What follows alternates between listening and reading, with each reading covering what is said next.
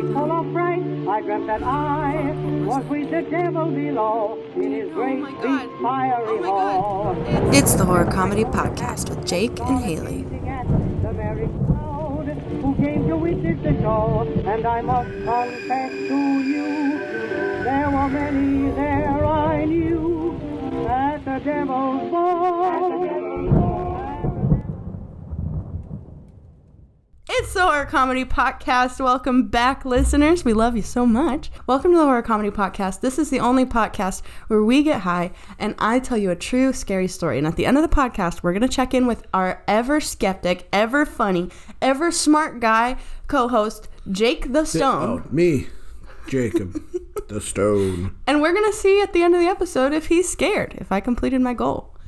It's not hard. You don't think so? No. I mean, I think I scare pretty easily. I mean, I scare when there's loud noises. I'm like a dog.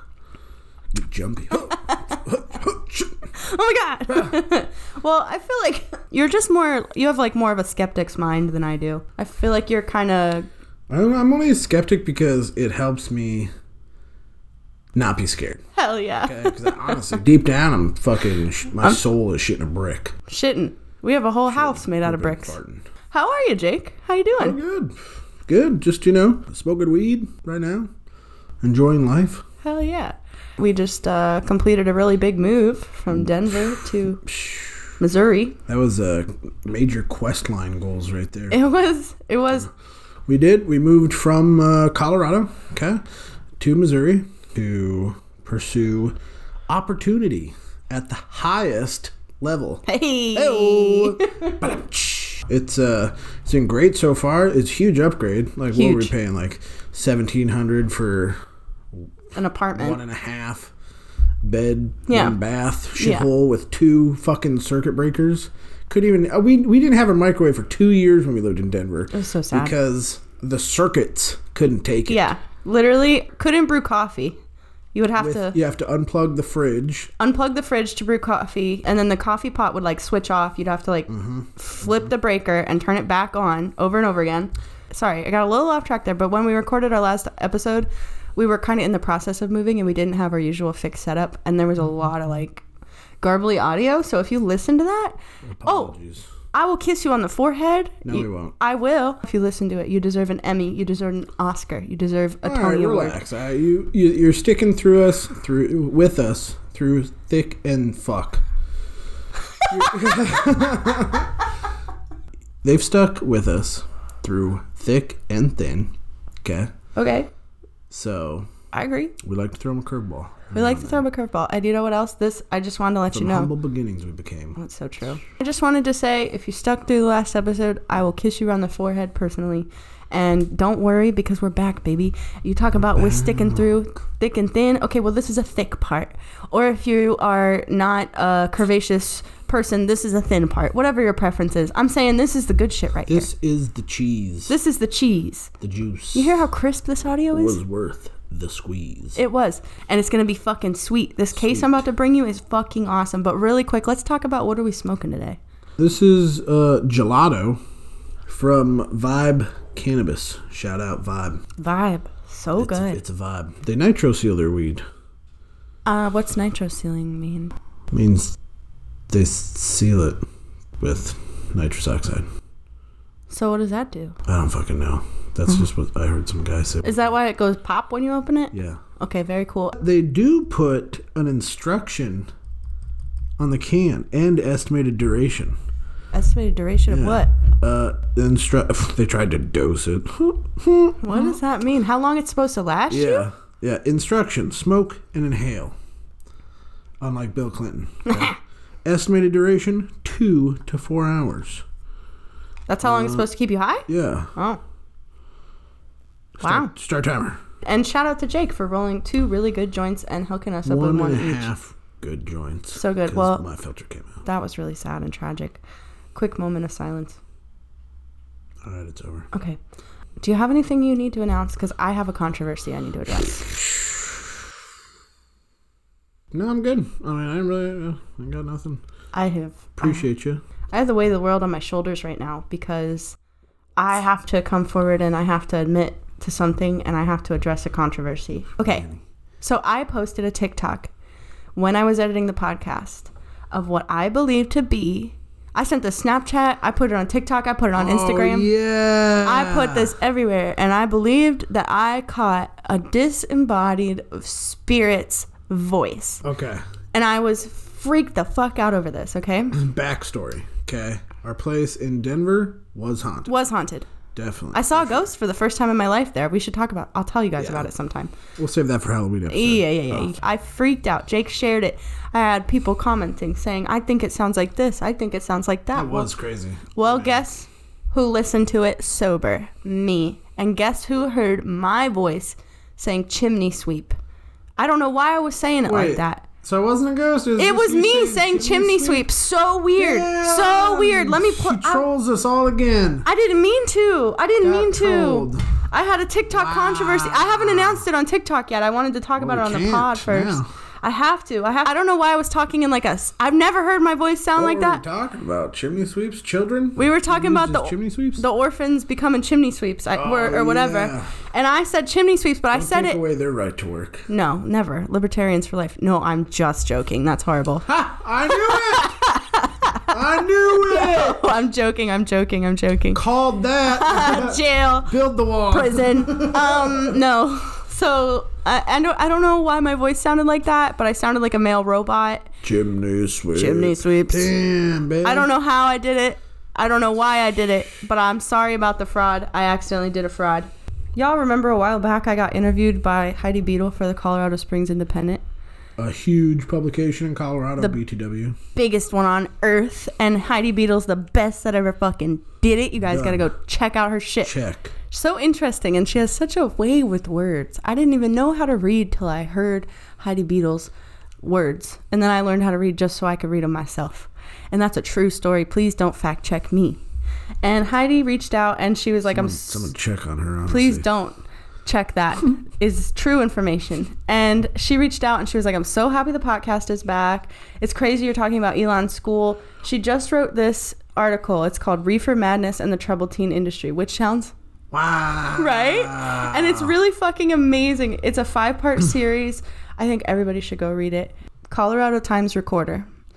Go to their website. Give it a little goog. Easy. Done. Yeah. Heidi Beadle, man. Heidi Beadle. The best who ever did it. And also, I would, my last and final announcement, I am the pod daddy. Pod mom and dad. I mean, I'm not saying it's our official title, but... One of our dedicated followers. And I'm dedicated to her. And you're dedicated to her. Okay. And she called us her pod mom and dad, and it made my life. So thanks for that. And I'm the pod daddy now. I guess I could be the pod mom. Yeah. It doesn't matter. It doesn't matter which one I am. I would like to be meme mommy. Meme mommy and pod daddy. Pod daddy. I'm so hard right now. All right, baby. What kind of story did you ask to hear this week? If you heard our last episode, I wanted aliens. Right. Okay, it's been a while. Oh, what did you say? Aliens? Oh. I thought you said a lovins. Some lovins? A lovins. Some lovins? What the fuck is a lovins? You know, like a love story. That's what I wanted to hear? I'm sorry, I didn't mean to cut you off, but you said it's been a while. Go ahead, continue. It's been a while. Yeah. And I wanted to hear about aliens. Oh, fuck. Well, this is like an awkward mix-up. Okay, well, it's still going to be good, you know? Yeah. It's not about aliens at all? This is so awkward. Well, all I have right now is this love story to tell you. And fuck. We're just going to have to make the best of it. All right, I guess. If it's about fucking aliens at the end, I'll reach across this table and fucking give you a huge kiss. Ooh, a big smooch on the forehead. It was the summer of 1956 in Hampton Beach, New Hampshire. Pick a name. 2 aliens banging on the beach. Fucking no. Pick a name, Jake. We don't care about gender. What year is it? 1956. Sorry. Gene. Gene? Hell Gene, yeah. Yeah. Perfect, because it's unisexual. We don't care about gender here. You're welcome. Gene owned a beach house, and they rented it out as a boarding house. I picture it to be very smelly. Probably. You got different smells. Especially a beach house. Different scent. Ugh. Yeah. So not great plumbing on the beach, honestly, because it's like sand and stuff like that. So yeah, this is real. I learned this in Miami. that sounds horrible. And if it's like built on the beach, the plumbing's trash because it's like loose sand. That's crazy. I can't remember what beach we went to just last in Florida, but it smelled like shit so bad. You walked through an alley, terrible. But you don't smell it on the beach because it's windy. Right. And there's also the beach has a smell of its own, kind and the of. beach Like, has this, yeah. kind of, I can like, I always Salty. thought I could like smell jellyfish, but it's just what the beach smells like. It turns out I can't smell jellyfish. That was embarrassing to find out. How did jellyfish smell? I thought they smelled salty. And I said, last time I went to the beach, salty ass jellyfish. I went to the beach with some girlfriends and I said, oh, it smells so good. I can smell the jellyfish. Oh, fuck, babe. They were like, what? Right here. And I was like, you know, when you get to the beach and you can smell the jellyfish, that's how you know you're getting there. Because you can smell the jellyfish. And they were like, what do you mean? And it turns out I was describing like the salty smell of the ocean. But I thought it was the smell of jellyfish my whole life. Mass amounts of jellyfish that were in the ocean every time you were there. I don't know what's up with that. Was this like upper East Coast? In Delaware and stuff? Delaware, there's jellyfish. Like New Jersey? Well, not. No way. I thought they were there was warm. there's jellyfish in Delaware. Jellyfish in Delaware? Stop. We must move on. Okay. So Gene. The agenda. The gay agenda. No. So Gene rented out rooms of their beach house as a boarding house. Okay. Gene? By the hour? No. Giggity. You're going to jail. Gene was longtime Army buddies with Barney Hill. Whoa, Barney. Gene and Barney. That sounds like a 1959 fucking TV show. Some banger names. Yeah. Banger names in this story. Barney served in the Army. He had really big ambitions for his life, but he was black. It was in the 50s, so it limited a lot of his options in life, unfortunately, because people were racist as fuck. Right, but he still did a lot of really important things. Like, he joined the Army, he got married, he had 2 sons, and he had an IQ of 140, which is big brain activities. Is that a lot? Yeah. How many is regular? I don't know. 83, I would like to think. How many is regular IQ? That's good. Only a small fraction of people have a very low IQ, which is below 70, or very high, which is above 130. So very high, baby. He got drafted during a peacetime draft right before World War II. Oh, best time to get drafted. Worst time because I then thought it was peacetime. World War II started. Oh, fuck. Right? What a scam. Bad time. The war started. He got sent to war, and he was a marksman, and he was a truck driver. Damn! A marksman with the truck? He just fucking driving the truck, running people down, getting road kills. It probably was some shit like that because his teeth got blown out of his mouth in a grenade accident. So. A grenade accident? What does that mean? Well, like I just worded it like that. That's not what it said in the book. But okay. Someone threw a grenade and it blew his teeth out of his mouth. We don't know which side. Because that's honestly a lot of American deaths are from friendly fire. Awkward. That's like an actual statistic. That's so awkward. He did get honorably discharged after his teeth got blown up. As he should. As he should. And the government said, thanks for that. Buy a new set of teeth. What? On the the house. teeth? He got some free dentures. Fuck, I bet you they're badass. They looked great. Wood, maybe. They looked great. No, they were good. They were schmegular. Well, I don't know. I would rather them be made of wood, honestly. See people with like gold teeth now? I want a wood tooth. Sick. Let me get a wood tooth. Let me get that wood grain.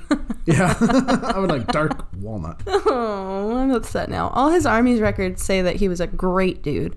He was super involved with his... A real cool guy. He was great. He was a great dad. Drove the truck real good. He did. He was a great dad. And after he got out of the Army, he worked for the Postal Service.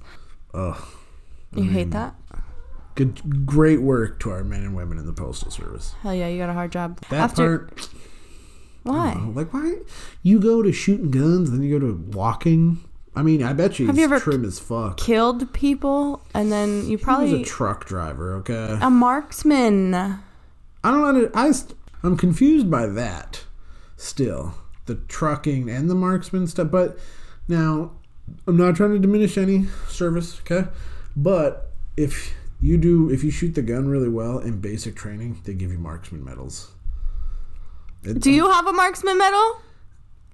No. Oh, you left it in your other pants. Just saying. You left it in your other 'Cause pants. My Uncle Larry has Your a girlfriend doesn't go to my the school. Uncle Larry has a Your marksman girlfriend goes to a rifle. different school, doesn't she? Damn, no, I have a picture over my wallet. It's cut out of a magazine.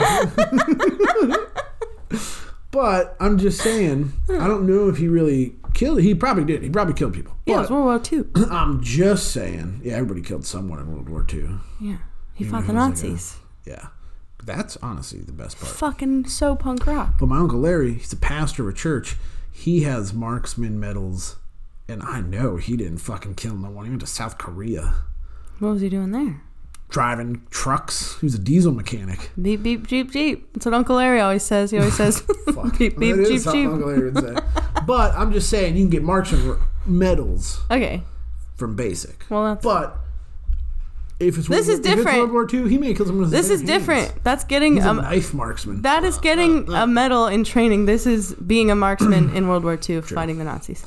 So he went I hard. wonder what his body count is. He went hard for America. For America. He went hard for America. Fucking America. And then when he came home, he didn't want to do any more killing or any more dying. He did take the most boring job. Yes, I I sympathize. just want to deliver the mail, man. I just want to deliver the mail. I don't want to do anything else. Shout out to our fucking postal service. New teeth. New teeth. Postal service. New life. New life. New me. New me. Okay, so anyway, in his free time, Barney worked for the civil rights in the NAACP. Ooh. That's right. up. It's so cool. And he was also like some kind of position in the Boy Scouts. And he was a great uncle to his nieces and nephews. Aww. Barney was living his life, and it was the summer of 1956. 1956. And Barney was looking to take his wife and sons on a vacation. Ooh. Fun, fun. And Jean let them have a room at the boarding house. Nice. Okay. Cool. So that's where we're at. Another tenant at the time was the beautiful and That was vivacious... tenant one? There's other people there. Oh, fuck. Another tenant at the time was the beautiful and vivacious Betty Barrett. Whoa. Up and coming Betty Barrett. She's spicy. She's sassy. We love Betty Barrett. Betty worked as a cashier and hostess at her favorite restaurant in town. Betty had just gone through... Ugh. You never work at your favorite restaurant. That's a good way to not have it be your Okay. favorite anymore. Yeah. Now the worst restaurant in the world. That's so true. Betty had just gone through a divorce. She had just been married for 14 years. Fuck. I know. She was married to a guy named Bob. Bob was a nasty philanderer, and he cheated on her, and so she divorced him. And since he was a nasty piece of garbage, she got a good chunk of change from the divorce settlement. Her kids were grown. Actually, they were like technically Bob's kids, but she adopted them. So that's 14 years, but they're older. Her kids were grown, and they had decided to leave the nest. So she was like, well, fuck it, I'm going to go buy me a new nest. And I'm gonna go live on the beach, motherfuckers. motherfucker. So she bought a house in Portsmouth, New Hampshire. And the Gulf Oil Company was like, I would like to purchase your house. Oh, hell yeah, boy. Hell yeah. And they were like, actually not the house, just like the land it's on. We don't really care about the house. Done. All right. And she was like, okay, cool, but I am going to negotiate for double the amount that you're offering me, though. Smart. Betty's awesome. Fucking just badass bitch. I love Betty. Badass bitch with badass. What, how does the song go? Betty's a badass bitch with a badass pussy. Wow. That's a rap song? I have not heard that. I can't say I know. This is like a Nicki Minaj or Cardi B song. Not Cardi. I don't believe. So she, I will find that. then she gets double the amount they offer her, right? Nice. And then she's like, well, hey, since you're just going to demo the house anyway, how's about I pay you $1 for the house and I'll get it off your hands. I'll move it tomorrow. What? She'll move the house. I'll give you Did $1. she say tomorrow? No. Okay. All right. Because I was like, that's impossible. Yeah, it was. I know this. No. Yeah. The rest I won't embellish, Fact but checked. I did embellish that. Okay. So she said, I'll move it. I'll pay you $1 for it. They said, okay, Betty, we see you. And they said, here's the deed to your house back. That was probably so awkward. Like, And she squats in it on the land. so she just, and since she doesn't need like all these rooms and shit, because her kids just moved out, she's like, okay, this is what we're going to do. We're going to move it and we're going to turn it into apartments. Like, and then Fuck, I'll have... no, lost me. No. Fucking landlord. No.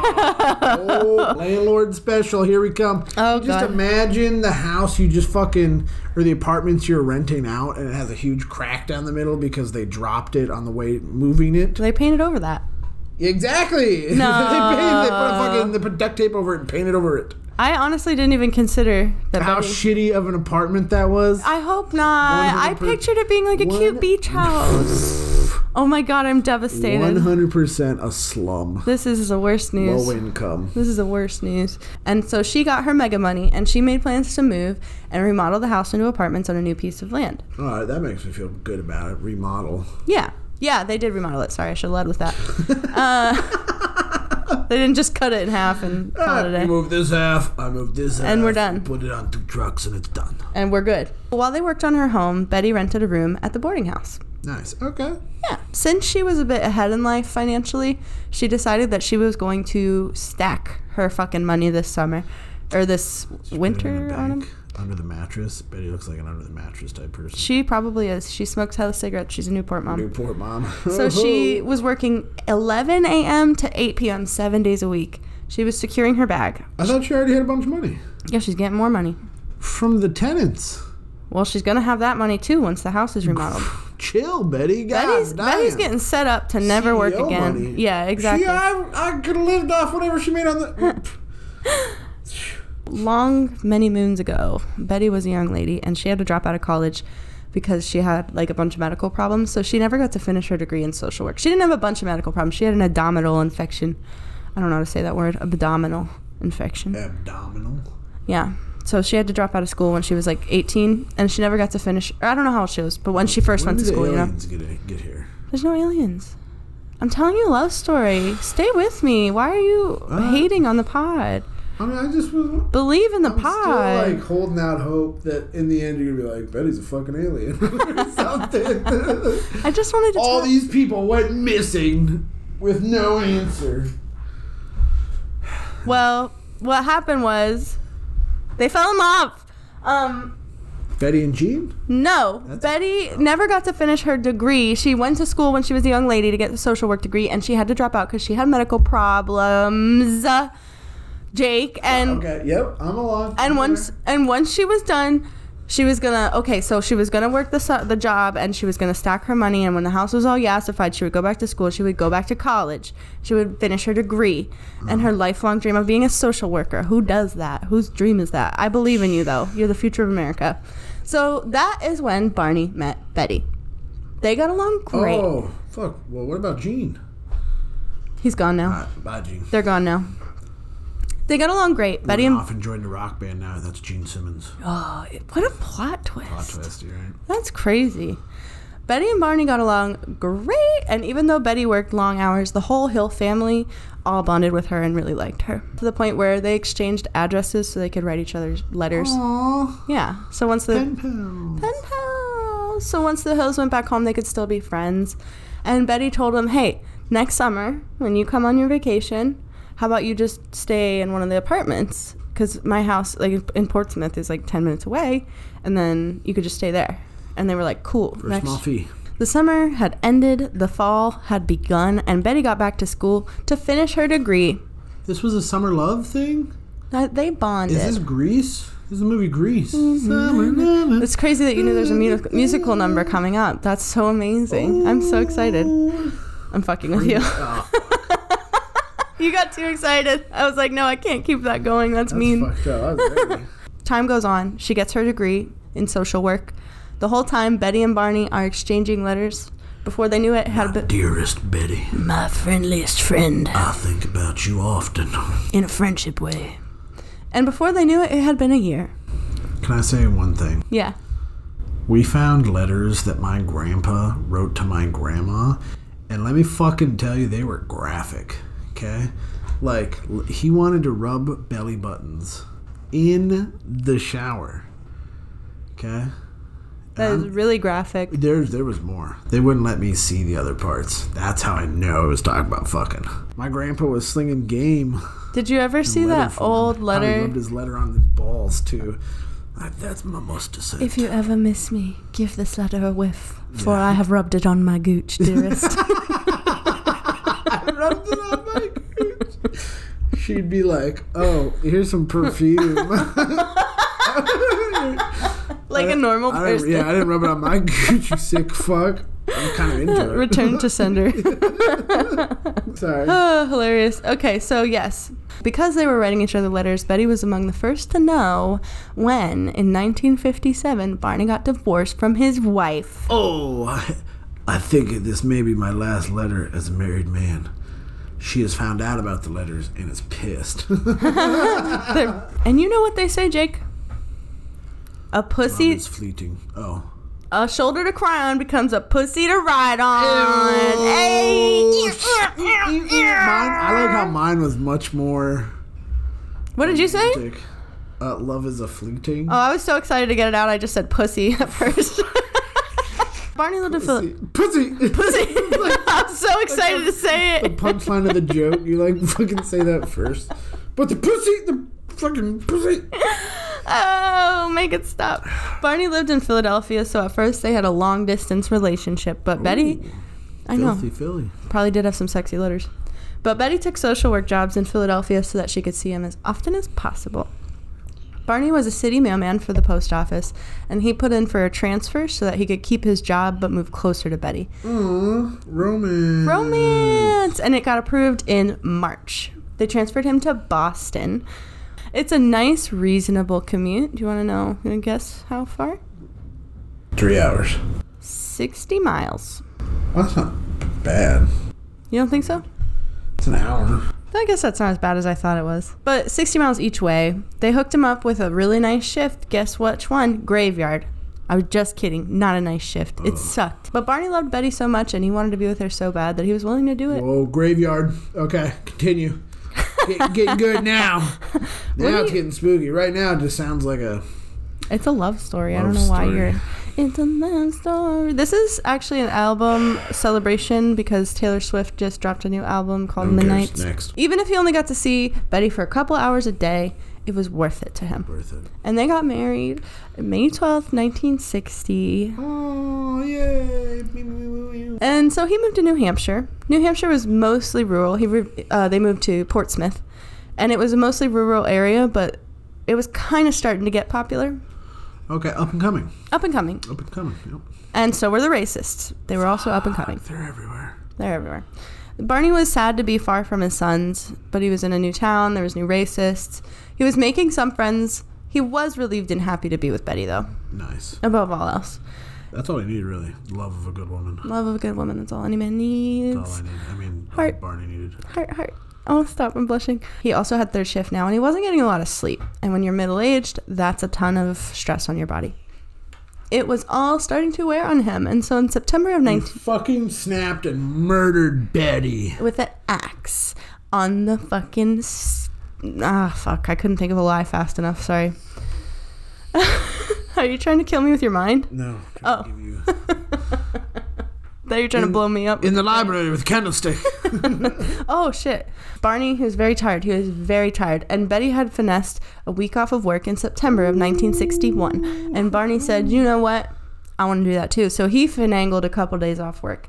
And he looked at Betty. And Betty looked at him and he said, honeymoon, baby. 'Cause Let's go back to the place where we first met, on the beach. that's so romantic. No, they were actually going to go to Niagara Falls, but it's more like Viagra Falls because this was definitely a bang trip for them because it was their honeymoon. Even Bang, bang. though exactly, they had been married for a long time, but they just 16 months, but they just couldn't. And then they were abducted by aliens.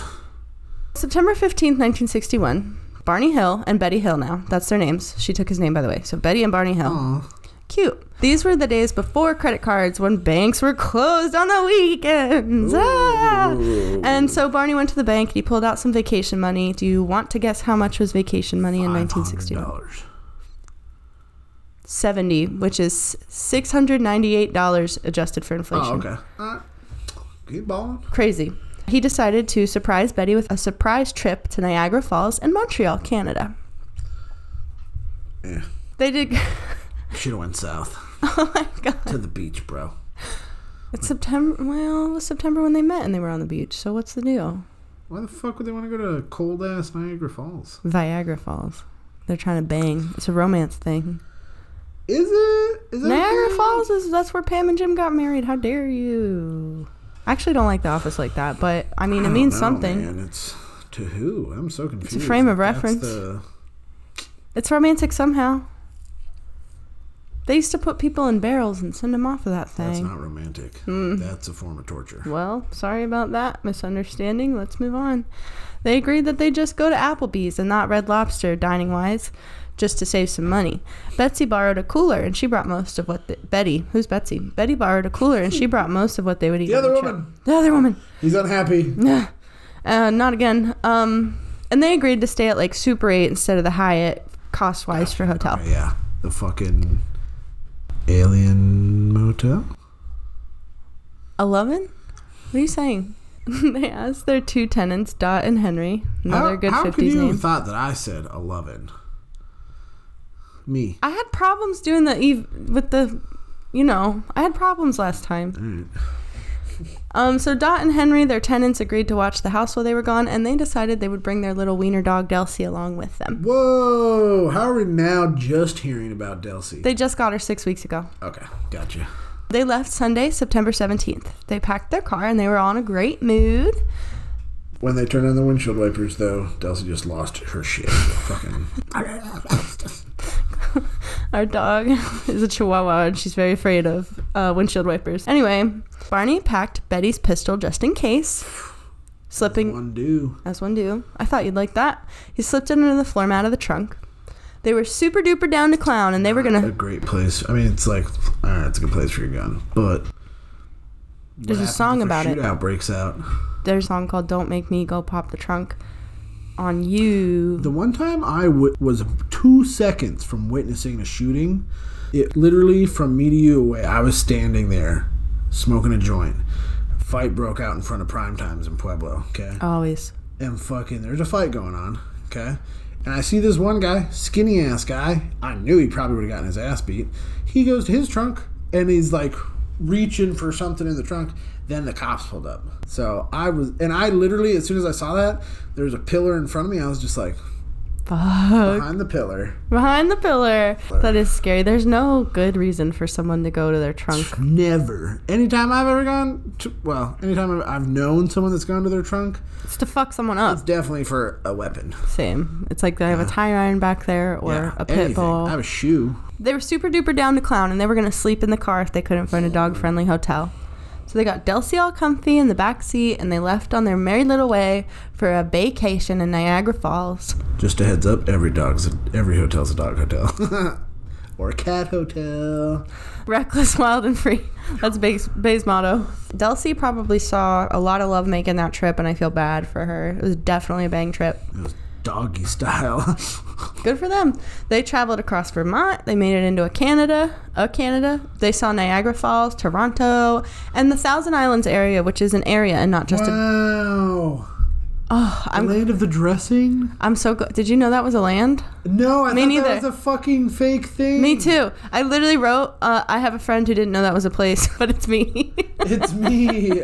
I mean, I just figured that was like all the islands of the world. Wow. There's thousands. Well, there's a place called Thousand Islands. See, now you want to go on vacation to Niagara Falls Islands. bang No. trip. So they were fucking stoked. They made it to Montreal on Tuesday, September 19th. Don't get me wrong, Canada was still racist, but way less racist than America and New Hampshire. There's a lot of Eskimos up there. And Native Americans. Montreal had a pretty big black population. Diverse. Canada's just always popping. It's awesome. Yeah, no one fucking cares. So cool. And Montreal was like they had a lot of like black activism and stuff going on. So Barney was Nice. like, part of the movement. hell yeah. They were trying to get to downtown Montreal so that Barney could get him a hotel and they could go out for the night because he was like, it's safe here. Like, we can go party. Betty was like, Why'd you fuck bring yeah. the gun then, bud? Bud. And then Barney was like, I don't really know how to get there. You always need the gun. Why If you're not? a black man in America. Why not have the gun? Yep. So then they weren't really sure how to get there from where they were. So he asked for directions. But here's the thing. There's a lot of French people. And he couldn't find anybody who spoke English. Fuck. So- Hella inconvenient. Isn't it? So they gave him directions in French. And he was like, oh, I got this. But he did not, in fact, got this. Soon the couple found themselves very, very lost. He decided he would just head... Oh, wait. Here we go.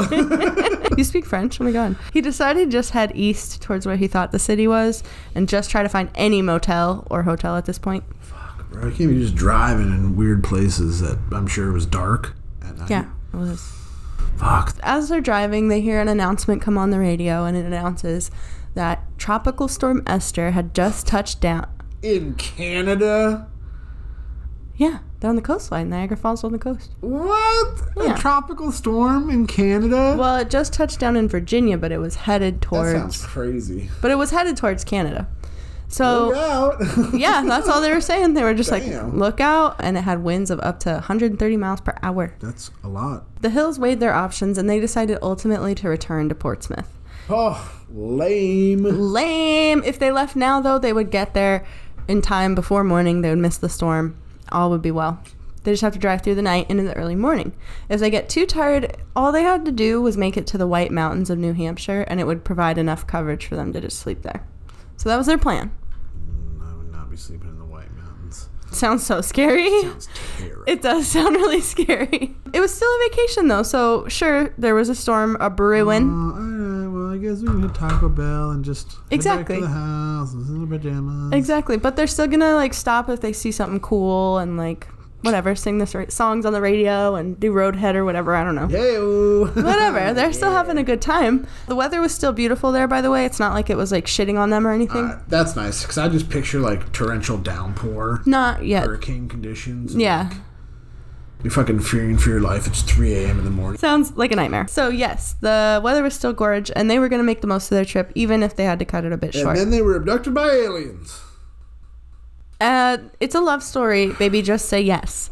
They drove at vacation speed, stopping to see anything that interested them, and they were laughing together, and they were reminiscing. And they had a 1957 Chevy. Take a rip, and then we're going to go to the... I wrote a little script, so welcome to the first ever horror comedy podcast, Murder Mystery Theater. Musical. So you'll be Barney, I'll be Betty. Okay. Betty, that was the best Glock glizzy grip I've ever been given.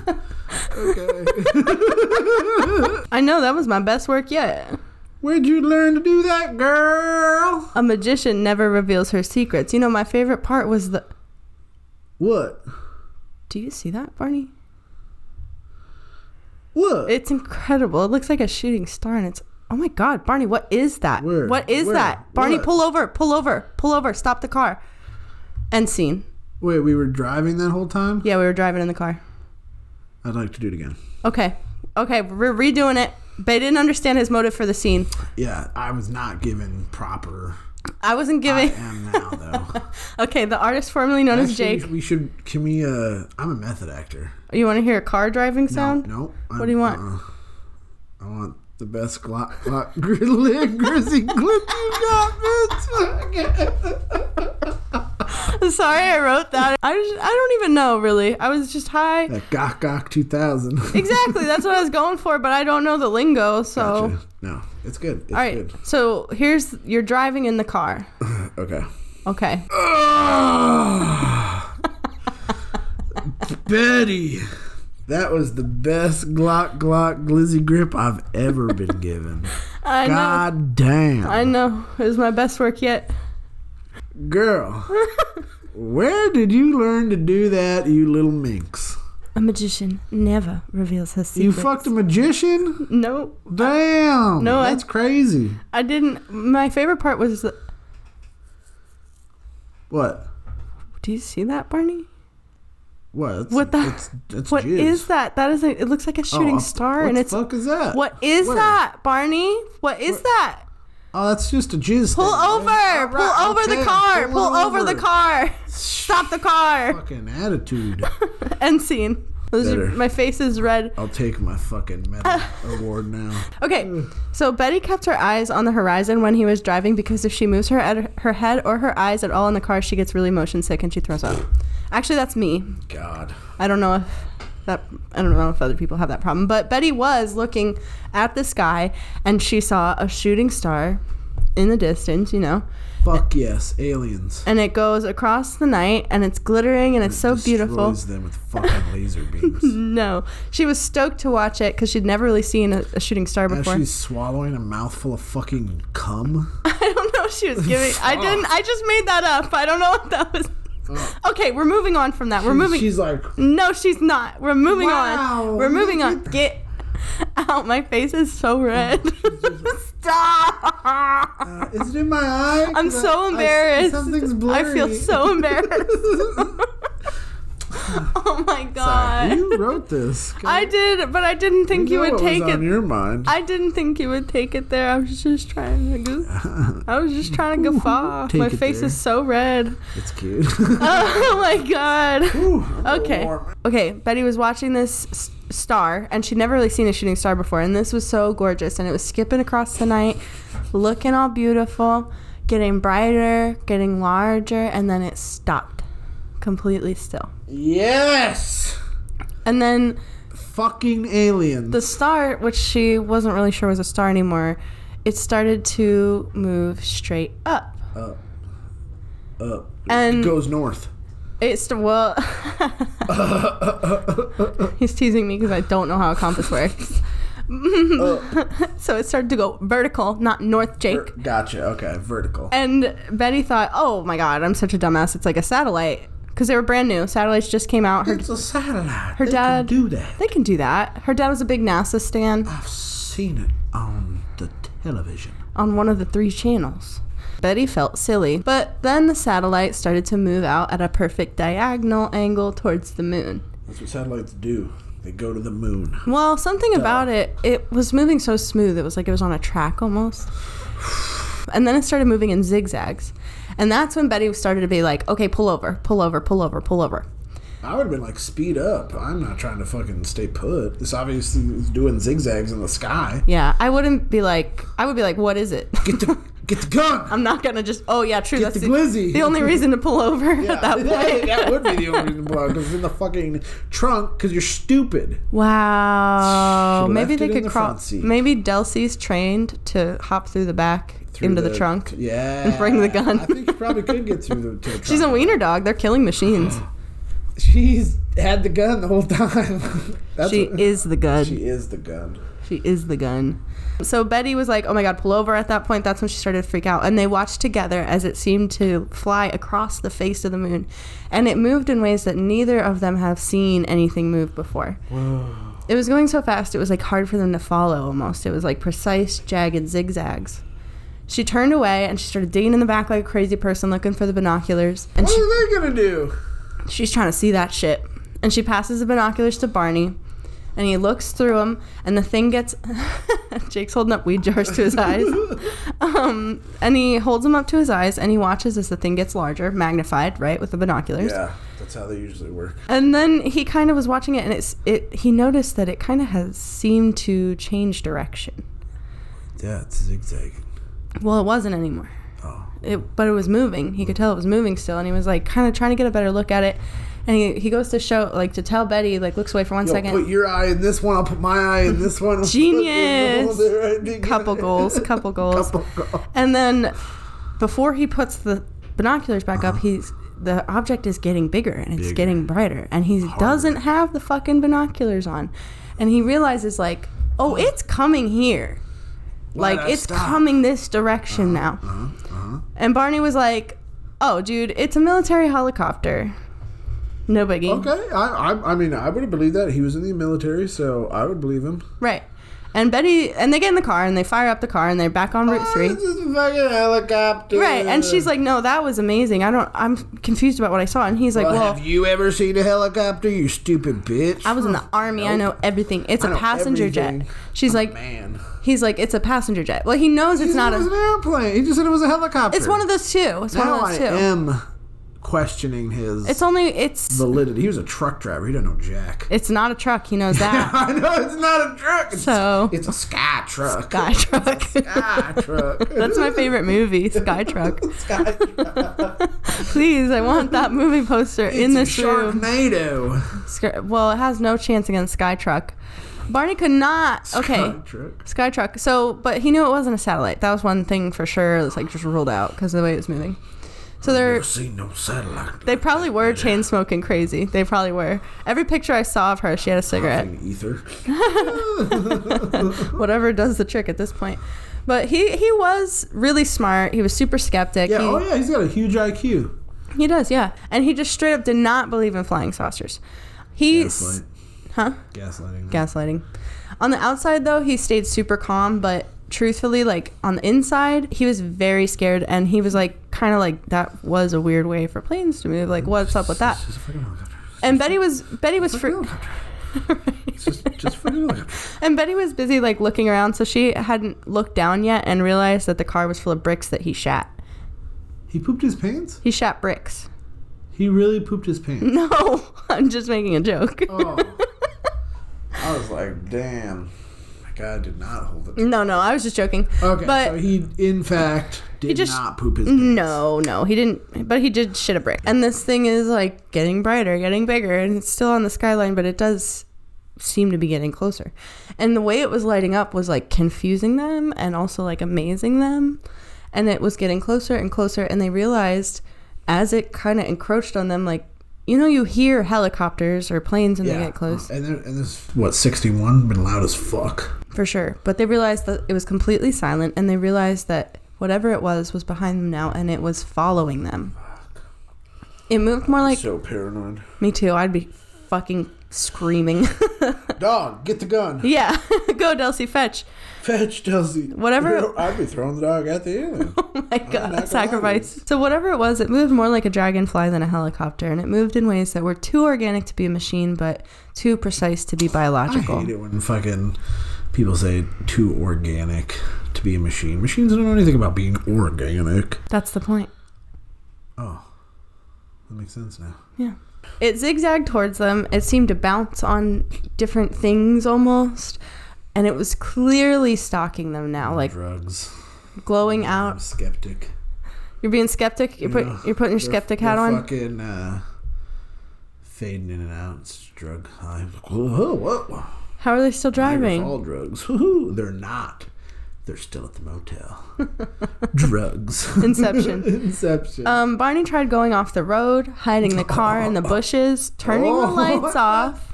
That's also crazy because you're all just like, there's a bush, go hide in that. It's right behind you. They're going to see you. Maybe it's going so fast it'll just... So he goes off the road. He tucks the car into a bush, turns off... like a crazy man right now. He is, yeah. He turns off the lights. He turns off the car. He tries and waits for the thing to go past them. Then he fires it up, floors it. And Does it go past them? Well, at first they don't see it, but then they see it again. Okay. And it's behind them again. Then he tries slamming on his brakes and trying to, like, you know, let him rear end him, and then it's his fault, and he gets the ticket. The insurance. Fuck, smart. Smart guy. Wow, Jake solved aliens. I fucking solved aliens. They're just Jake trying solved to get aliens. An insurance scam on you. So he tried slamming on his brakes, letting the thing pass him, and then he would like slam the fucking gas and try to, but it would show up again. Just fucking getting her. He was trying. So he tried everything he could to get away from whatever the silent watching thing was. He thought up new plans, new solutions. He tried everything he could in desperation. It was a game of cat and mouse. But the thing seemed always 2 steps ahead of him and well over 5 times as large. Literally cat and mouse. Oh, fat. That's not very nice. Fatty. He reassured Betty. He was like, as soon as we see somewhere, we'll stop, even if it's just someone's cabin, even if it's someone's house. Like, we're just going to pull over. And at that point, he was like, clearly it's something fucking with us. But he was like, it's got to be a military plane. Like, just flying reckless. G.I. Joe. It's G.I. Joe. And all in all, it followed them for 30 miles. There was a rock formation up ahead called Indian Head. Ooh. This is where the road turns. There's like a curve, and then it opens up from mountains into like a pretty large open nature area. And that's what Barney expected to see. But instead, when he turned the bend, all he could see was a giant shadow, like something was blocking the natural light and all the road lights. I'm a little spooked right now. You on the edge of your seat right now? A little, kind of. Like. All right. There's something obstructing all of the atmosphere around him. So whatever it was so close that it was blocking out the fucking light. It was maybe 60 feet away from their car. Could have been really big. It was. Yeah, it was big. Massive. Barney slammed on the brakes in the middle of the road. That's when he saw it. It was a metallic disc, flat.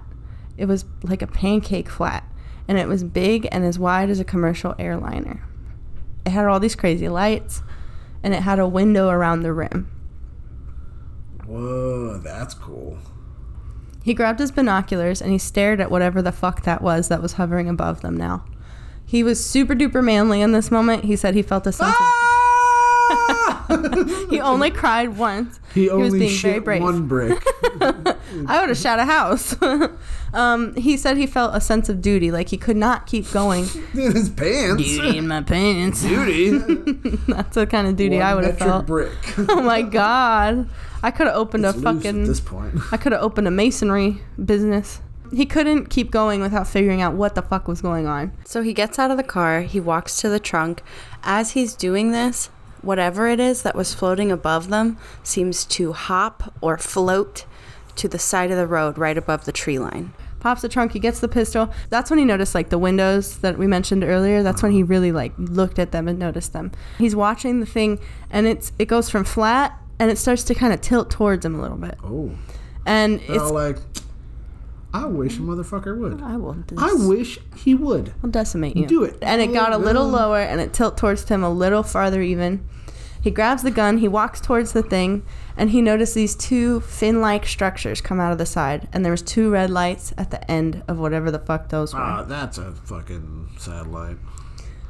Ain't no alien's gonna put fucking blinky red lights on their shit.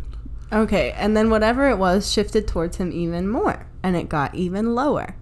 He looked through the binoculars at the windows, and he could see these people inside. Now, sorry. How close is it to him? It's close now. It's like close. So, 10 yards. I'm just having like issues with like it's like a fucking circle, a frisbee, jumbo jet in the sky. It's just like looking at 10 yards. Okay, that's pretty far, but still seeable. Okay. Yeah. And so he looks at it with his binoculars. He looks into the windows, and there's these people. Aim with the binocular. It's the only way.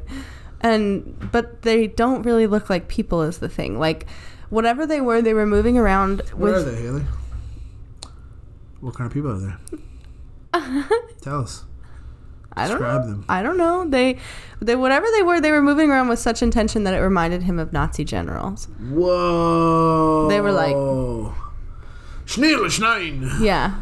Maybe... I don't know what they were doing in there. Yeah. And whatever they were, they just didn't look like people. They had like weird lumps on the side of their head. They were like a little shorter. They had bigger heads. Kill them. Kill them? You don't know what that is? Kill them. No hair. Eyes were so big. Gross. Disgusting. Kill them. And whatever the eyes, they were so big that he could like see them. That's in the big. binoculars. I can Huge. see your eyes right now. They're pretty big. Huge. Their eyes were praying mantis-like, and so are mine. Please don't fact check that. They are huge. They're on the side of my head. They're bloodshot. They were moving around with urgency, except for one of them that didn't move at all. The Watcher. Barney looked up at whoever it was, and it took aim. And it, I wish. And that's when he realized that, like, whatever it was could be looking right back at him. That's when it dawned on him. We are in huge danger. And we're on the danger part now. Oh, shit. You grabbed the gun. Like, it was fine before? Well, I think before he was more curious, and that's when he was like, we need to run away. He ran back to the car. His breath was shuddering. He was shaking. He was crying. He was yelling, Betty, they're going to capture us if we don't get out of here right now. They're going to capture us.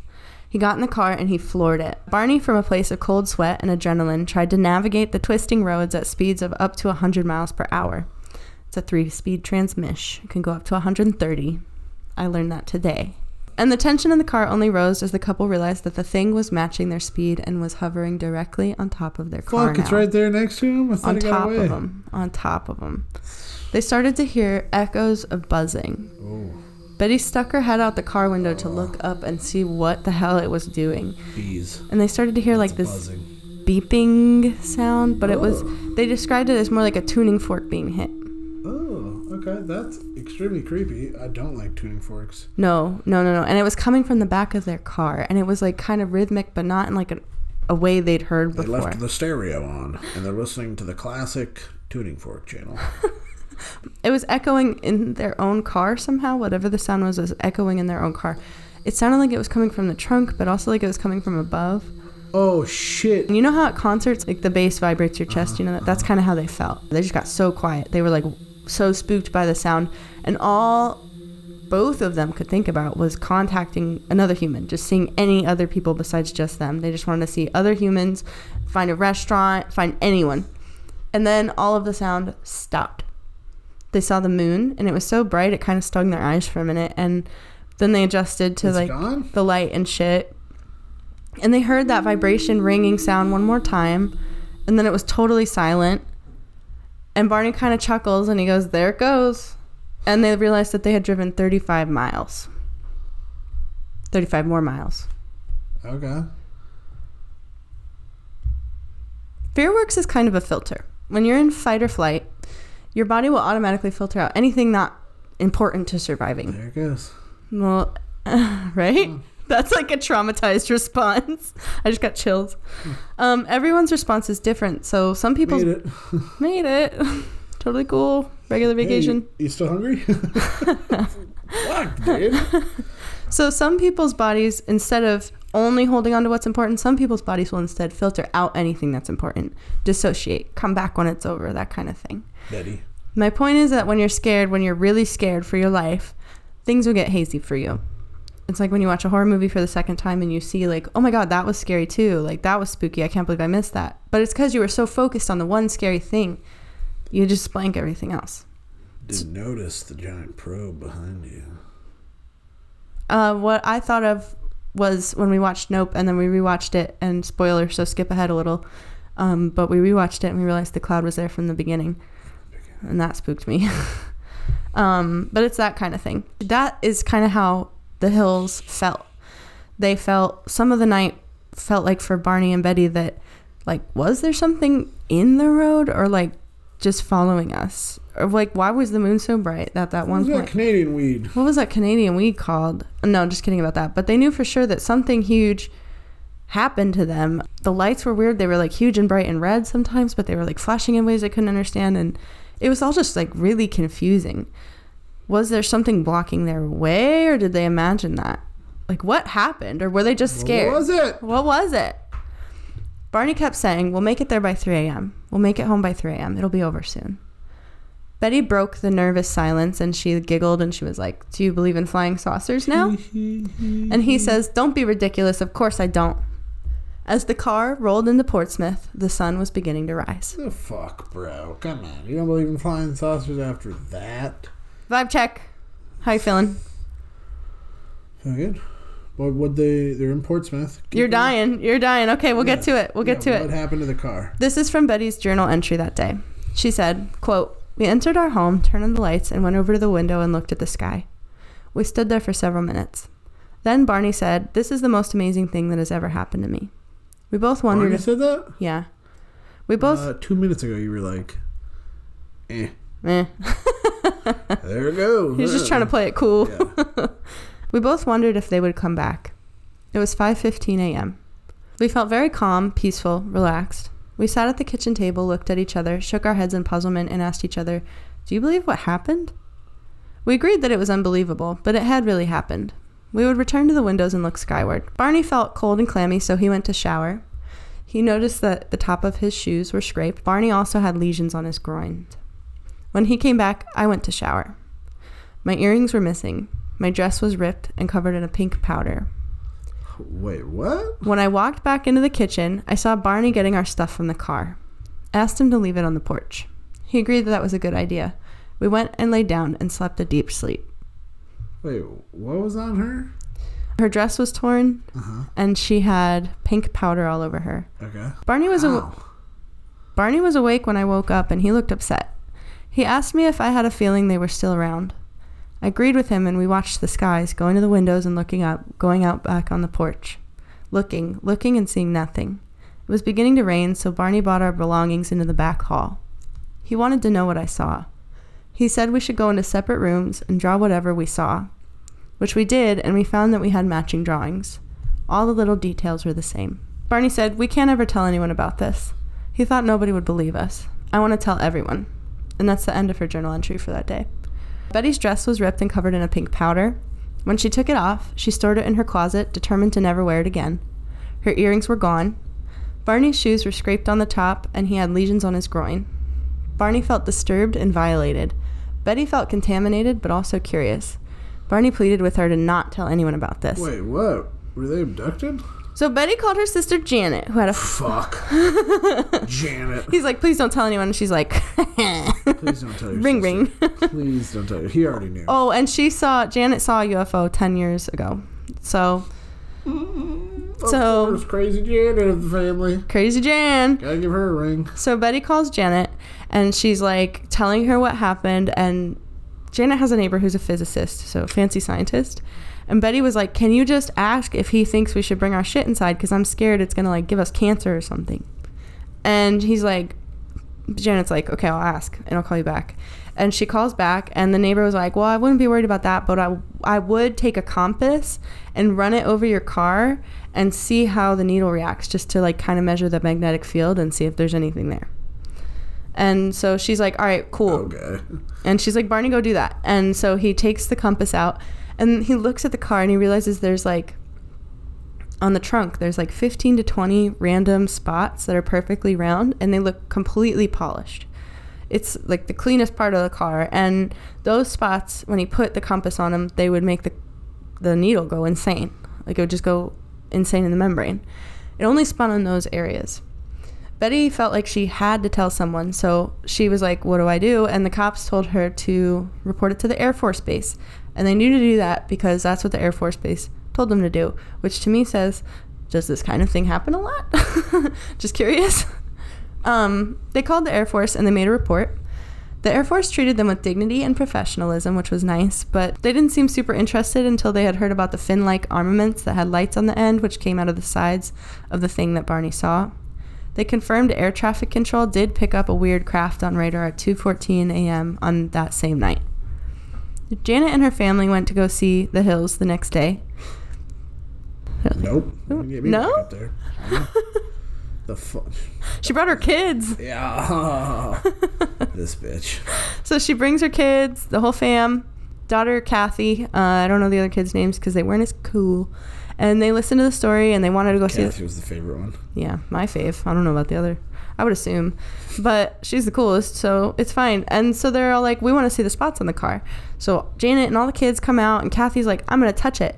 And they were like, whoa, whoa, whoa, whoa, whoa, whoa. Actually, you guys shouldn't be out here at all. Go inside. Fucking touch it, you dumb fuck. You just ruined it for everyone else. Well, they were just kind of concerned. They were like, well, hold on. Like, this could be. Give us cancer. This could give us something, you know? And they were like, oh, this actually, whatever this was, might have been like, could be kind of dangerous. Like, so a couple of days later, Betty goes down to the local library and she gets The Flying Saucer Conspiracy by Donald Kehoe. Of course. And she writes him a letter about her experience. And that night, she starts a series of nightmares that were super, super vivid. Oh. In them, human-like beings are there. I don't like this. They surround the car. They take Betty and Barney into a craft and they lay them down on tables and they examine them. This is a quote from Betty describing her dreams. Quote, first they took Barney into one room and I went into a second room. In this room, they did what I would call a fairly simple physical examination. They seemed to have mostly interest in my skin. I had the idea they were taking pictures. Also interest in my hands and feet. They were checking my nervous system. It would be like picking up a strange animal. Okay. My nervous system. She was a fine specimen. Don't talk about her like that. My nervous system. Okay. Jake, what's that drink you have over there? Is it Haterade? It is Haterade, okay? Because Howard... I don't know. It would be like picking up some kind of a strange animal, looking it over, and putting it back down again without intentions of harming it. End quote. Like a hermit crab. As a social worker, she studied psychology, and she knew that dreams could carry memories of trauma. But she also knew that your dreams can come up with some crazy off-the-wall shit sometimes. but she just could not shake these dreams in particular. Was it possible that these dreams were the missing piece of that night? Delcy the dachshund started to have nightmares at night too. Oh. They only had Delcy. I I know, it's so sad. They only had Delcy for like 6 weeks when the thing happened, and they didn't have her veterinary records. She was healthy as long as they had known her, but all of a sudden, Delcy developed breathing problems and a fungal skin infection. Ugh. They realized that they didn't wash Delcy after they got home that night. Shortly after, Betty got word that Donald Kehoe, the author from earlier, got her letter, and he was super interested in her story. Yes, you say. Oh, the dog. Tell me about the dog. Tell me more about Delcy. Powder, huh? She can fetch a gun, you say. Tell me more. Incredible. Dachshund, okay, great. Kehoe passed the Hill story on to NICAP, which is the National Investigations Committee on Aerial Phenomenon. Similar reports had been made in Kentucky, Indiana, and California.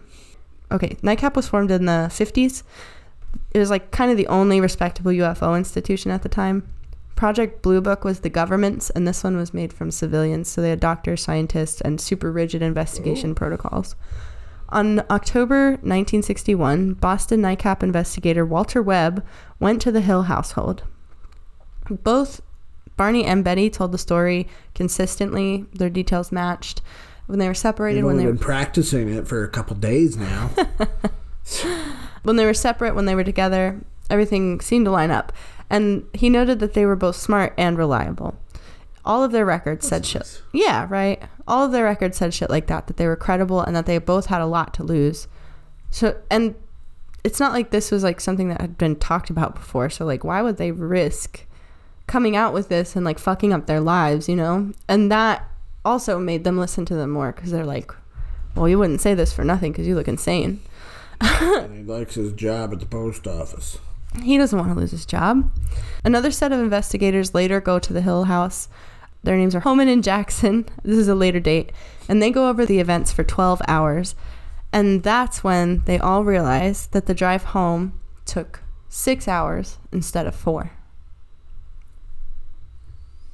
There was 2 hours of missing time. Oh, shit. Those are 2 words you do not want together. Missing time. Missing time. Betty's nightmares were seeming more and more real every night. This is when Betty and Barney, they become a little unhinged. They start driving up to the White Mountains all the time, like going to where it happened all the time. Kicking dirt around and just like... Right? Betty could not stop thinking about the glowing orb. On one of these trips to the White Mountains, they got home, and when they unlocked their door, they saw a pile of dry leaves on their kitchen table. All the doors were locked, all the windows were locked. They were like, what the fuck? Shut the fuck up. So they start digging through it and cleaning it up, like putting it in bags or whatever, and under all the leaves were Betty's earrings that went missing. Shut the fuck up. I just got the chills. Ew, shut up. Fake news. So a couple years go by. This starts to take a huge toll on their relationship. Betty got super obsessed, obviously. Barney wanted to stuff that deep down. They both suffered health problems, forcing Betty to switch to part-time work. She developed polyps on her vocal cords and a heart infection. Woof. Barney also had weird medical This part is where it gets sad. It is a little sad. Barney started to have medical problems too. Once while driving, Barney was hit with such severe vertigo that he had to pull over. It became so bad that he couldn't even walk. He also developed an ulcer, which he took to the doctor, and he kind of like word vomited that he saw a UFO. And the doctor was like, well, maybe you should go to a psychiatrist. And he was like, but he wasn't gaslighting him. He was like, well, that could have something to do with it. But this guy, he's like really cool. He like high tech shit, whatever. You should just go and see if he can help you. In comes Dr. Benjamin. Yeah, pay for it. Yeah, go. Go, bring your wife. Dr. Both of you fucking crazies. That's... They got a whole room for you loons. Oh, nice and soft in there. That's so nice. In comes Dr. Benjamin Simon in Boston, Massachusetts. Why did I say it like that? Yeah, he likes apples. He loves them. He loves the apples. He's a prominent qualified psychiatrist. He used hypnotherapy. Barney blocked this shit out for 2 years at this point, because 2 years had gone by, and now he was about to look straight into the mouth of the beast. Betty and Barney both went. Dr. Simon, his qualifications, he was like a colonel in the army. He had a special technique where he put people in a deep trance and he hypnotized them, and he used it to heal trauma in soldiers and help them return to a normal life. That's cool. Yeah. Okay. Dr. Simon. He's a fraud. Dr. Lyman. Dr. Limer. Dr. Simon said, Barney's symptoms. Simon says. Dr. Simon says. Dr. Simon said Barney's symptoms had begun just after they had this sighting.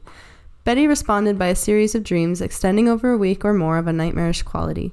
It seemed that this really involved both of them and their experiences, and I decided to take them both into treatment and to use hypnosis to penetrate what seemed to be an amnesiac period with a very vague background. End quote. So they go through this treatment for 6 months. Dr. Simon would put him into a trance.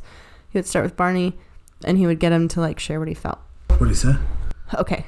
He could recall driving through the mountains, seeing the light in the sky. He could recall all the way up to when he was standing in the field. And then at that point, he would start to panic. And he would get like hysterical, even in the trance. So that's what the doctor worked on with him. And eventually, this is an actual quote from the session. Oh my God. It's over to my right. God, what is it? And I try to maintain control so Betty can't tell I'm scared, but God, I'm scared. He starts to cry. Even in his trance, Barney begs and pleads to not go further. But he does. He says, I get out the binoculars, and then it's there, and I look, and it's just overhead, and I think I'm not afraid at first, and I walk out, and I walk across the road. There it is up there. Oh my God. Okay, so this, side note, when someone's in hypnosis and they get really hysterical like that, it's like actually an adverse reaction. It's called an abreaction.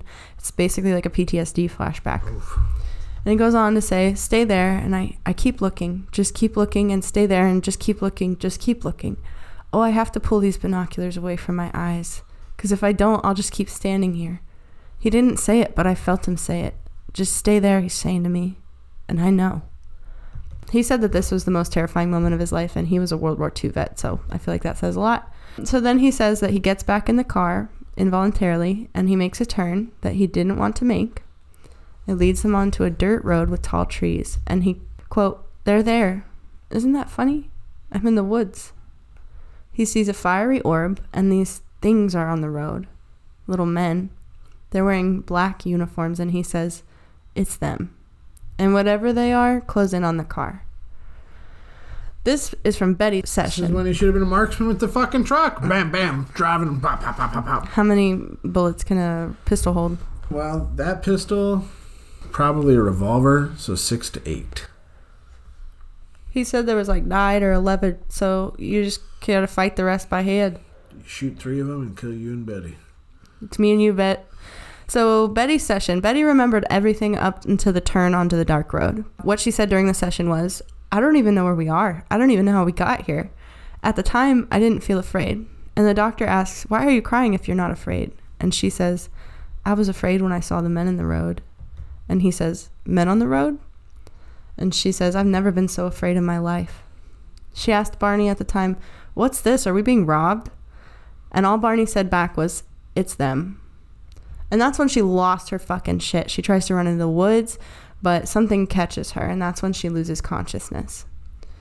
When she comes to, she remembers being escorted through the woods by someone. She says, they're taking me into the large object I don't want to go on. I don't know what's going to happen if I go on it. I don't want to go. I go up the ramp and I go inside. Then they tell her that there's nothing to be afraid of. They just want to do some tests. But she fucking goes feral and she starts kicking and screaming, fighting. She fights like an animal to the point where her clothes rip. They restrain her and they take her into an exam room. She watches them take Barney away. Gross. You're scared? Oh, kind of a little. Like, honestly. It gets worse. He tells her to take off her dress, but they already started taking it off. They unzip her dress, slip it off. Her shoes are already gone. They push her down onto an exam table, and then they start pressing on the vertebrae on her spine with some kind of stylus. They scrape her skin. They roll her onto her back. The examiner had a long needle in his hand, bigger than any needle she had ever seen. And she was just begging to know what that's for. Oh. She was like, what is that? What are you doing with that? And he says, just a simple test. And she's like, what? What? Like, she's fully hysterical. And he inserts the needle into her navel. She is in complete agony. She's like, take it out. Please just take it out. Please. Another being comes in, and she said it seemed like he was the leader, and he covered her eyes, and he told her she'll be all right. She won't feel it. And the pain did stop, but she was very sore. She asked them over and over again why they did that. They told her it was a pregnancy test, and she didn't believe them.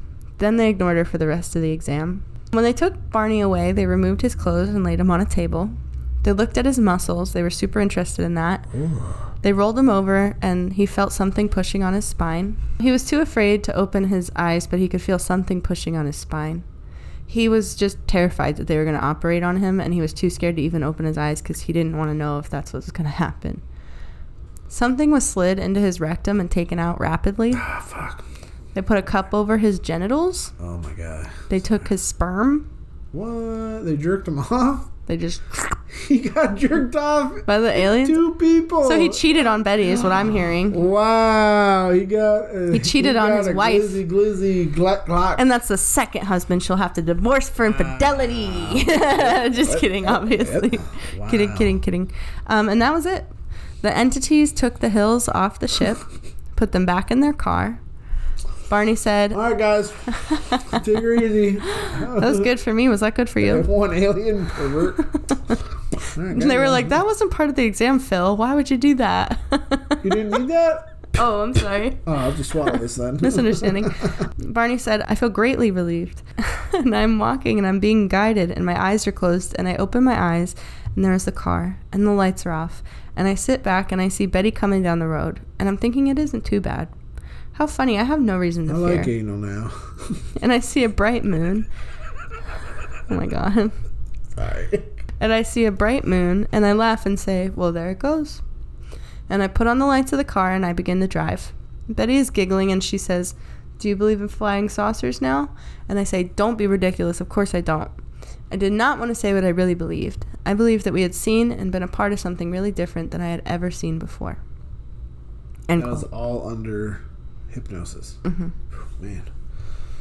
Dr. Simon had never heard or seen some shit like this. He said they seemed honest, but he was like, well, Betty was a woman, and that's the issue. And she was having these crazy dreams, and he caught him. He caught the crazy dreams.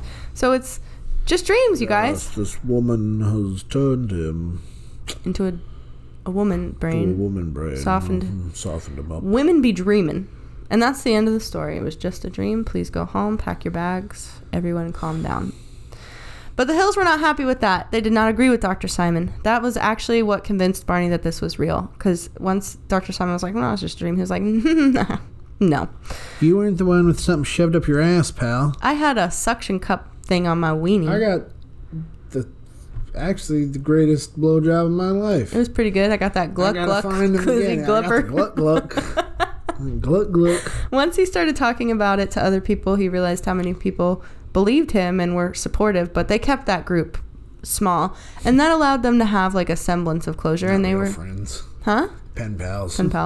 And that, they were kind of ready to move on at that point. So it was the 60s. There was no internet. There was no video games. There was nothing fun to do. So by the fall of 1965, everyone was like, oh, you know what would be fun? To take a slice of the Hill family pie. Just as Betty and Barney had moved on with their lives, on October of 1965, the Boston Traveler printed a 5-part series on the Hills on their UFO sighting and hypnosis sessions. This was front page news for 5 days. Fuck that doctor.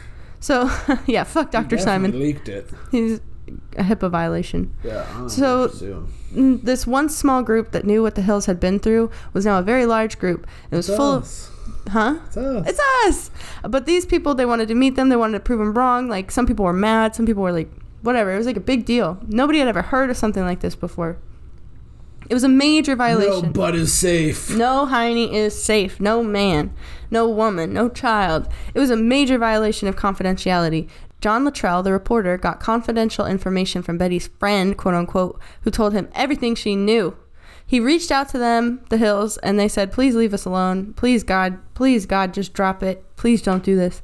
And he just did it anyway. He said it was the public's right to know. The series did mention the Hills did not want them to talk about it and did not participate. But it became sensationalized, and the whole family became a freak show. So eventually they just kind of rolled with it. They met with an author named John Fuller, and they wrote The Uninterrupted Journey, 2 Lost Hours Aboard a Flying Saucer. It became a New York Times bestseller and number 1 on my Christmas list. Hell yeah. Get that money. The story shook the world. If you think about it, like the probes thing, I know we were joking about it, but that's like still to this day, like, Oh yeah, people fucking joke about that all the time. First thing you think about when the aliens abduct you. Yeah, and there's Anal. South Park episodes about it. Yeah. And then also like the way he described the aliens with the big gigantic eyes on the side of the head, that's still what they look like in most. Everything. Yeah. Yeah. So it was like the first abduction story anyone had ever heard, the first time anybody ever heard a lost time, first time hypnosis was ever used to get more information. And it was the first time someone had described that alien. And Miss Betty lived till 2004, so by then aliens were like on t-shirts and stuff, and I bet that was a mindfuck. Yeah, she's like, I don't really want to think of that, but okay. Barney was on the United States Civil Rights Commission, and they were both in politics now. But at this point, this was like alien politics. This shit was disrupting their life, so they kind of had to step down to do this book, and they leaned into it. They started going on TV. He did. Yeah, rich as fuck. He does have a good IQ. I would too. Fuck yeah. And you get to be on TV, icon. Got doctor bills. He went on this show called To Tell the Truth, which looked so cool. It's like, do you know what that is? Sounds like a Paranormal Activity, or like what's that one show? The fucking Twilight Zone. Oh, it is kind of surreal feeling, but it's like they'll have like 3 people go up and tell a story, and it's the same story. 2 truths and a lie? No, and you guess which person it's their story. Oh, it's really cool. it's like a game show. Yeah, I'm into that. It's awesome. We're gonna do it later for the happy bit at the end. Oh, okay. So yes, they did the Tell the Truth TV show. They did all this shit, all these appearances, started speaking and shit. Their niece Kathy is like their champion at this point. She's super, super cool. She's the one who touched the shiny weird spots on the car when she was a kid. Once she saw that the stuff in the press was different from what she remembered, she started to investigate, and she discovered a cover-up, baby. What? That's right. So what she discovered was a false letter that was fake, written in 1963, that contradicted what Betty and Barney had actually experienced. It was in the Project Blue Book file, like the government's UFO investigation, and how they talked about how it zigzagged and stuff, how it bounced, it moved all crazy. But in this fake letter from quote unquote Barney and Betty, they said that it was a star-like object and that it didn't move at all. Bold-faced lies. Classic daddy government. That's what the government said? That's what the government said. They said. Yeah. Cover up. They didn't want to talk about UFOs, let alone a potential abduction. Mm-hmm. And this is the part where it gets pretty sad, so put on your sad pants. Delcy died in December of 1968. She got a bladder infection and severe dehydration that veterinarians could not treat. The dog. Yeah. Ooh, I know. She was about... Our cat died recently. I still can't, I will cry about Delcy right now, so I have to continue. February of 1969, Betty and Barney were playing pool during a crazy blizzard when Barney felt a sharp sting in the back of his neck. He said it felt like a hornet. It happened again, and he stumbled up the stairs before falling on the ground, unable to get up. Betty called 911, and an ambulance arrived shortly after. Barney knew the crew, and they were, bantering. He was all like, oh, I didn't know they were going to send you guys. I would ask for a different crew. And they were like, oh, we're here again. You got us on speed dial. You're old. Haha. And then because of the storm, they couldn't get to the hospital, so they took him to a doctor instead. There, Barney slipped into a coma, and they found out that Barney had suffered a stroke. Oh, fuck. Yeah. Betty had her own medical problems, so she had to go home to just, get her life together and get her meds. My PAP machine. Exactly. Sleep apnea machine. Exactly. And at 7:20 p.m., the call came in that Barney was gone. Fuck. Dead or, missing? He was dead. Wow. On May 3rd, 1969, Betty took her new cat to the veterinarian. In the parking lot, on the way out to her car, she felt a blow to the back of her skull. She saw a flash of light and went numb, collapsed on the floor. She was completely paralyzed. She recovered from that event and eventually went home. She was starting to feel unsafe in her home. One time, she came into her kitchen only to find all the chairs arranged in a circle. What the fuck? Right? Another time, she found all of her clothes had been ripped from her closet onto a pile on the floor. Her alarm would be set to go off at random times. A lot of the times, it woke her up in the middle of the night. And other times when she said it, the alarm would be turned off, completely reset. So she would sleep through shit all the time. Huh. Her tax documents once disappeared in the middle of her filing her taxes. All right, that's just... That we've happens all to had me, it. yeah. That's just time. And the most sinister of all, the men in black suits. She had seen men... Men in Black! Literally. And she had seen these men in black suits enter her home 2 separate times with a key. They had a key to open the door when they came in. Why And didn't she bum rush him? I have no idea. I wish that, like, it went... Okay, I'll be honest. I read a book for this. I listened to the book and I read it. But I had to skim over, like, some of the end parts just because I was trying to hurry up. So I switched to a documentary at the end. I don't know if I missed something there, but I wish she talked about that in more depth. Maybe I missed it. It's not a dig to you, Betty. It's probably me. But I couldn't find more information about it, and I was like, well, we just gotta go. She changed the locks, and it happened a 3rd time. Betty's niece, Kathy, rented an apartment in Betty's building just below hers to watch out for her. And you might be doubting Sweet Betty because she did just lose her dog, her husband, and her anonymity. But it wasn't all in her head, okay? Because one day, Kathy was studying in her apartment when she heard Betty's apartment door open while Betty was at work. And she could hear people walking around up there, someone walking around up there. And she was like, well, maybe Betty forgot her lunch, and she's just grabbing it really quick, so, like, let me go up there and say hi and just make sure. So she goes up to check, and Betty was not there. So she starts looking through the apartment, and she started to get this feeling that, like, well, what if someone is in here? And I'm the only one in here, like, and they're going to get the jump on me? Like, fuck that. So she leaves. She goes down to her apartment. She's like, what do I do? Like, do I call, or was Get my I... gun. And then from upstairs, she hears a big crash, footsteps running down the hall, and she hears the front door slam. So she chases after that motherfucker, and she sees this short, like, heavy guy leaving the fucking front gate and getting into a car and driving away. And she's like, what?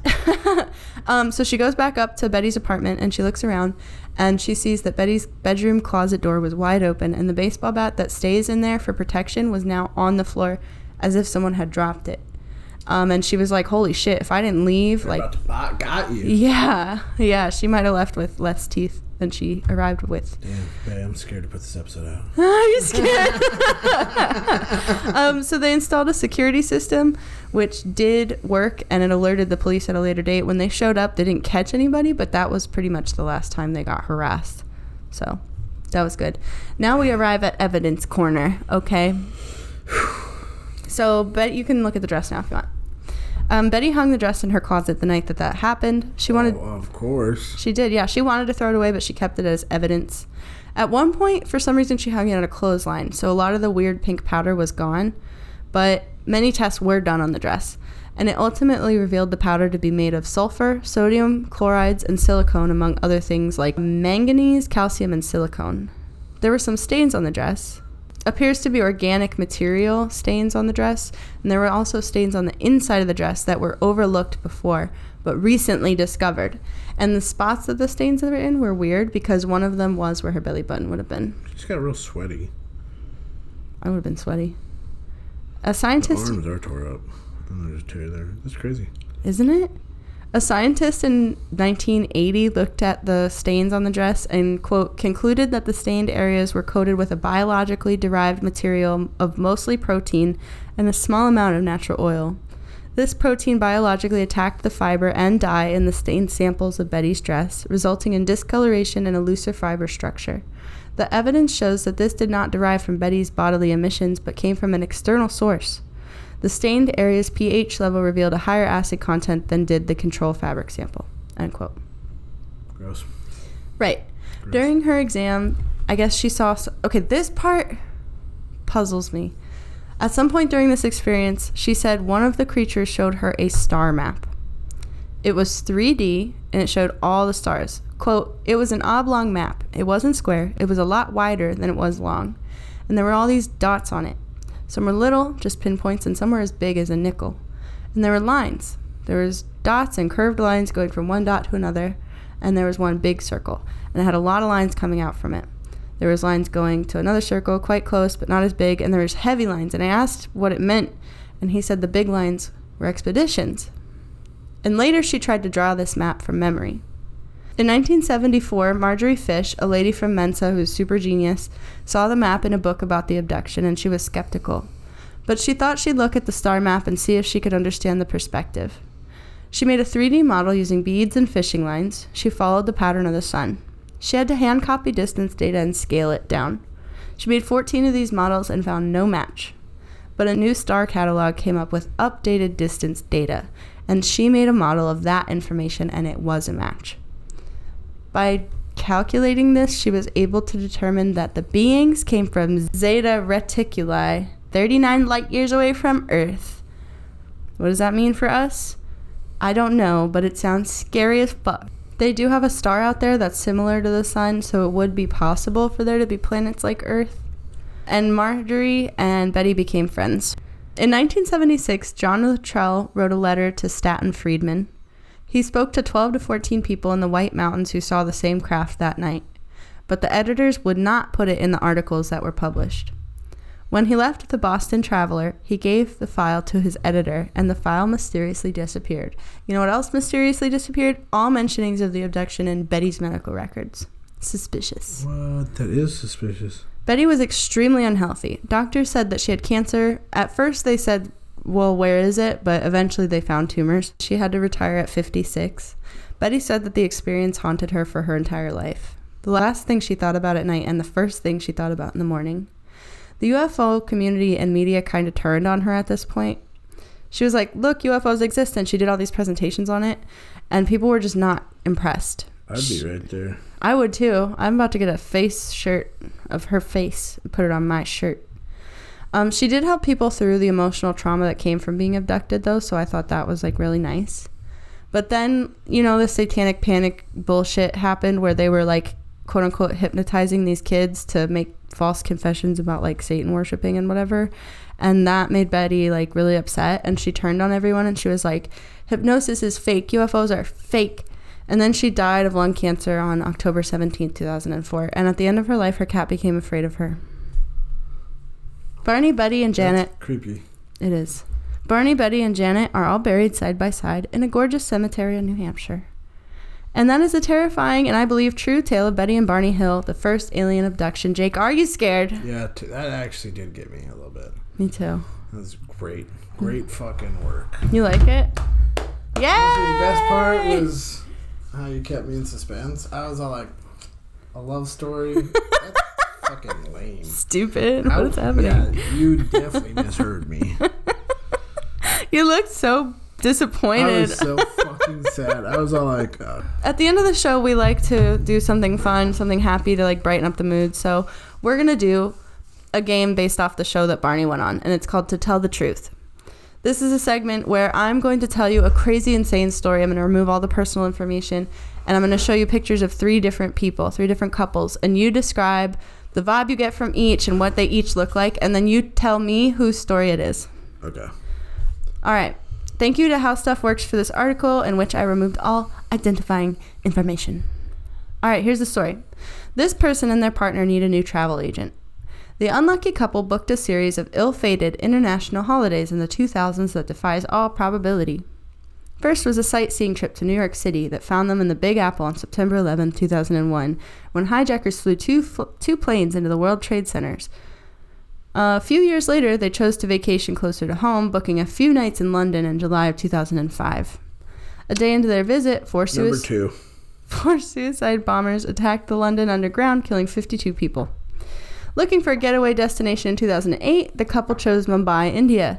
To their horror, terrorists struck yet again, opening fire on a hotel. Oh my God, keep these people out of your fucking country. 3 vacations, 3 decades worth of deadliest terrorist attacks. We can only assume these unlucky 2 are on a lifetime CIA watch list. It's gotta be number 2. Final answer? Yeah. It's option 1. It's number 1. Shut the fuck up. I know. These pictures, it was so hard because this is the only picture. This is a fucking stock photo. Okay, let me tell you their names. My bad, I dropped the ball on that one. That was a L. Call me Laylee, because that was a L. It is the only picture of them. Yeah. Well, I guess you could have gone on Vibes. You could have gone on Vibes alone. thank you guys so much for listening. If you have any scary stories you would like to share or anything you would like to hear us explore, give us an email, a DM, whatever you want, baby. Our email is thcpodcast, POTCAST @gmail.com. We're going to have an episode dropping on Halloween that's going to be lit. It's going to be slippery and hard to hold on to. And don't forget to drink water. Just like your mother. Don't forget to drink water. Don't forget to drink water. Goodbye. Sources for this week are Alien Abduction, Betty and Barney Hill documentary on Discovery Plus, and Captured, the Betty and Barney Hill UFO Experience by Stanton T. Freeman, Kathleen Martin, and Bruce Maccabee, which you can read or listen to on Scribd. Love you so much. Bye. Bye.